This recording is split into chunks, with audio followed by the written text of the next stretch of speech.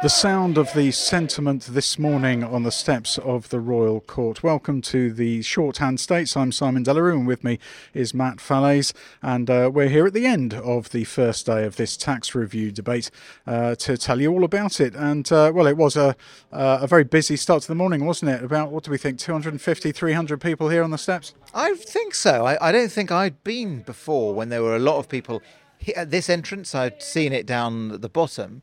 And it's a bit harder to tell, I think, up here. But I would say not fewer than 250 and probably 300, if not a few more.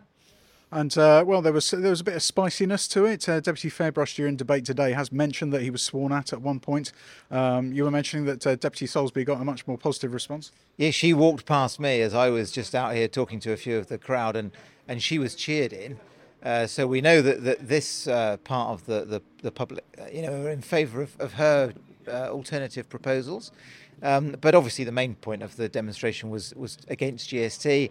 I think that in the main, they were respectful. They certainly made their views well known to those deputies walking in. I was interested when I was speaking at lunchtime to the Sheriff, Jason Savidon, that he said that he had formally offered all the States members an alternative. He could escort them in through a different entrance. Nobody took him up on it, so they were all good for them. Yeah. Apparently, Deputy Hillier was here quite early, so there was a chance of where is Deputy Hillier at one point. But I don't blame him for avoiding confrontation there. As to the actual debate, once it got going, it was quite interesting too. Yeah. So the first thing up, well, there was this in committee. Sitting suggestion, wasn't there? The states perhaps could have abandoned their normal rules of debate, allowed members to speak more than once, and states officials to give advice in the chamber, which isn't normally allowed. That was defeated. So we went into debate on Deputy Meerveld Cersei, a delaying motion, essentially saying don't vote on policy and resources tax proposals at this stage. Spend the next 2 years having more public consultation about the future size of government and the level of services. Spend between $500,000 and $750,000 on that. And that was quite heavily defeated. Only a quarter of the states voted in favour of that. They did take 2.5 hours to decide that they didn't want to delay debate. And then late in the day, they went into the first substantial debate, which is on Deputy Soulsby's what's it called? A fair alternative, yes. And so she obviously was reiterating some of the main points that she had published in her 40-page document that accompanies that amendment, number 4, which the bailiffs decided is the first that should be debated, namely that GST is the one element that they want to kick down the road. And in fact, she said it may never be needed, so now is definitely not the right time to bring it in. Some of the arguments quite similar to those of Deputy Meerveld, but there are some specifics regarding alternative revenues. She was defending, for example, the levy on cruise ships, which has caused some concern among people involved in the tourist industry, saying it'll amount to no more than £3 or £4 per head, and she didn't think that would scare the horses. And she was saying that that her raft of proposals was something that had been worked on very hard by a number of deputies ever since the publication of the policy letter by Policy and Resources on the 28th of November. She alluded to the fact that she is a chartered accountant, I think, trying to reassure members that this has been thought through.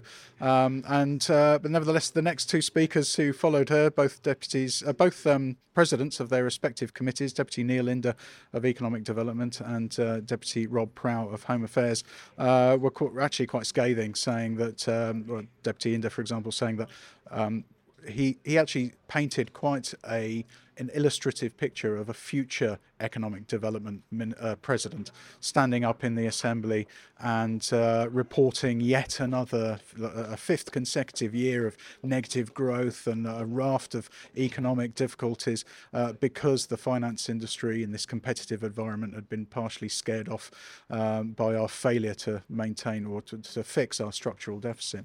So strong stuff. Yeah, he made an appeal for deputies not to back alternative proposals to P&Rs, didn't he? He said, I understand if you don't like GST, I understand if you're not going to vote for P&R's package, but please don't go and vote for alternatives which could damage the finance industry.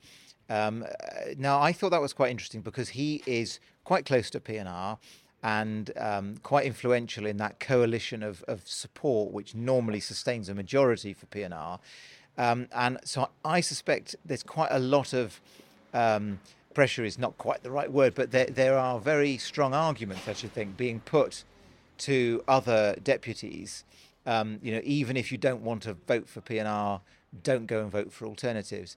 While you were listening to Deputy Soulsby's speech carefully, hearing her set out her arguments, I was talking to some other deputies outside the chamber, and I think there is an increasing view that all the various alternatives will be rejected by the states.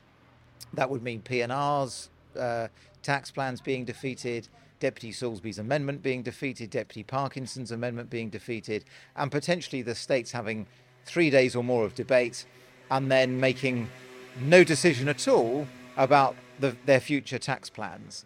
And I think it was always some chance that would happen. But I think in recent days, more and more deputies have come to the view that that could well be the outcome.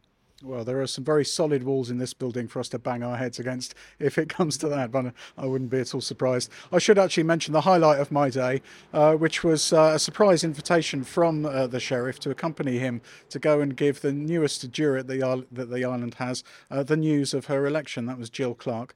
So I was able to be present when she was formally told of her appointment, and so we'll be able to read all about that in our paper, and indeed all of the events that have happened today. You'll find comprehensive coverage there. Have you enjoyed your first day back in the States for the Guernsey Press? Yeah, I have very much, and we'll also in tomorrow's press have an unexpected call from Deputy Charles Parkinson, something that relates to this debate that's going on. But he's making quite a dramatic suggestion if all of the various alternative tax plans are thrown out. So we'll be reporting on that as well tomorrow, and then back here at 9:30 for the second day of what will certainly be 3 days of debate, but probably more than 3 days, I expect.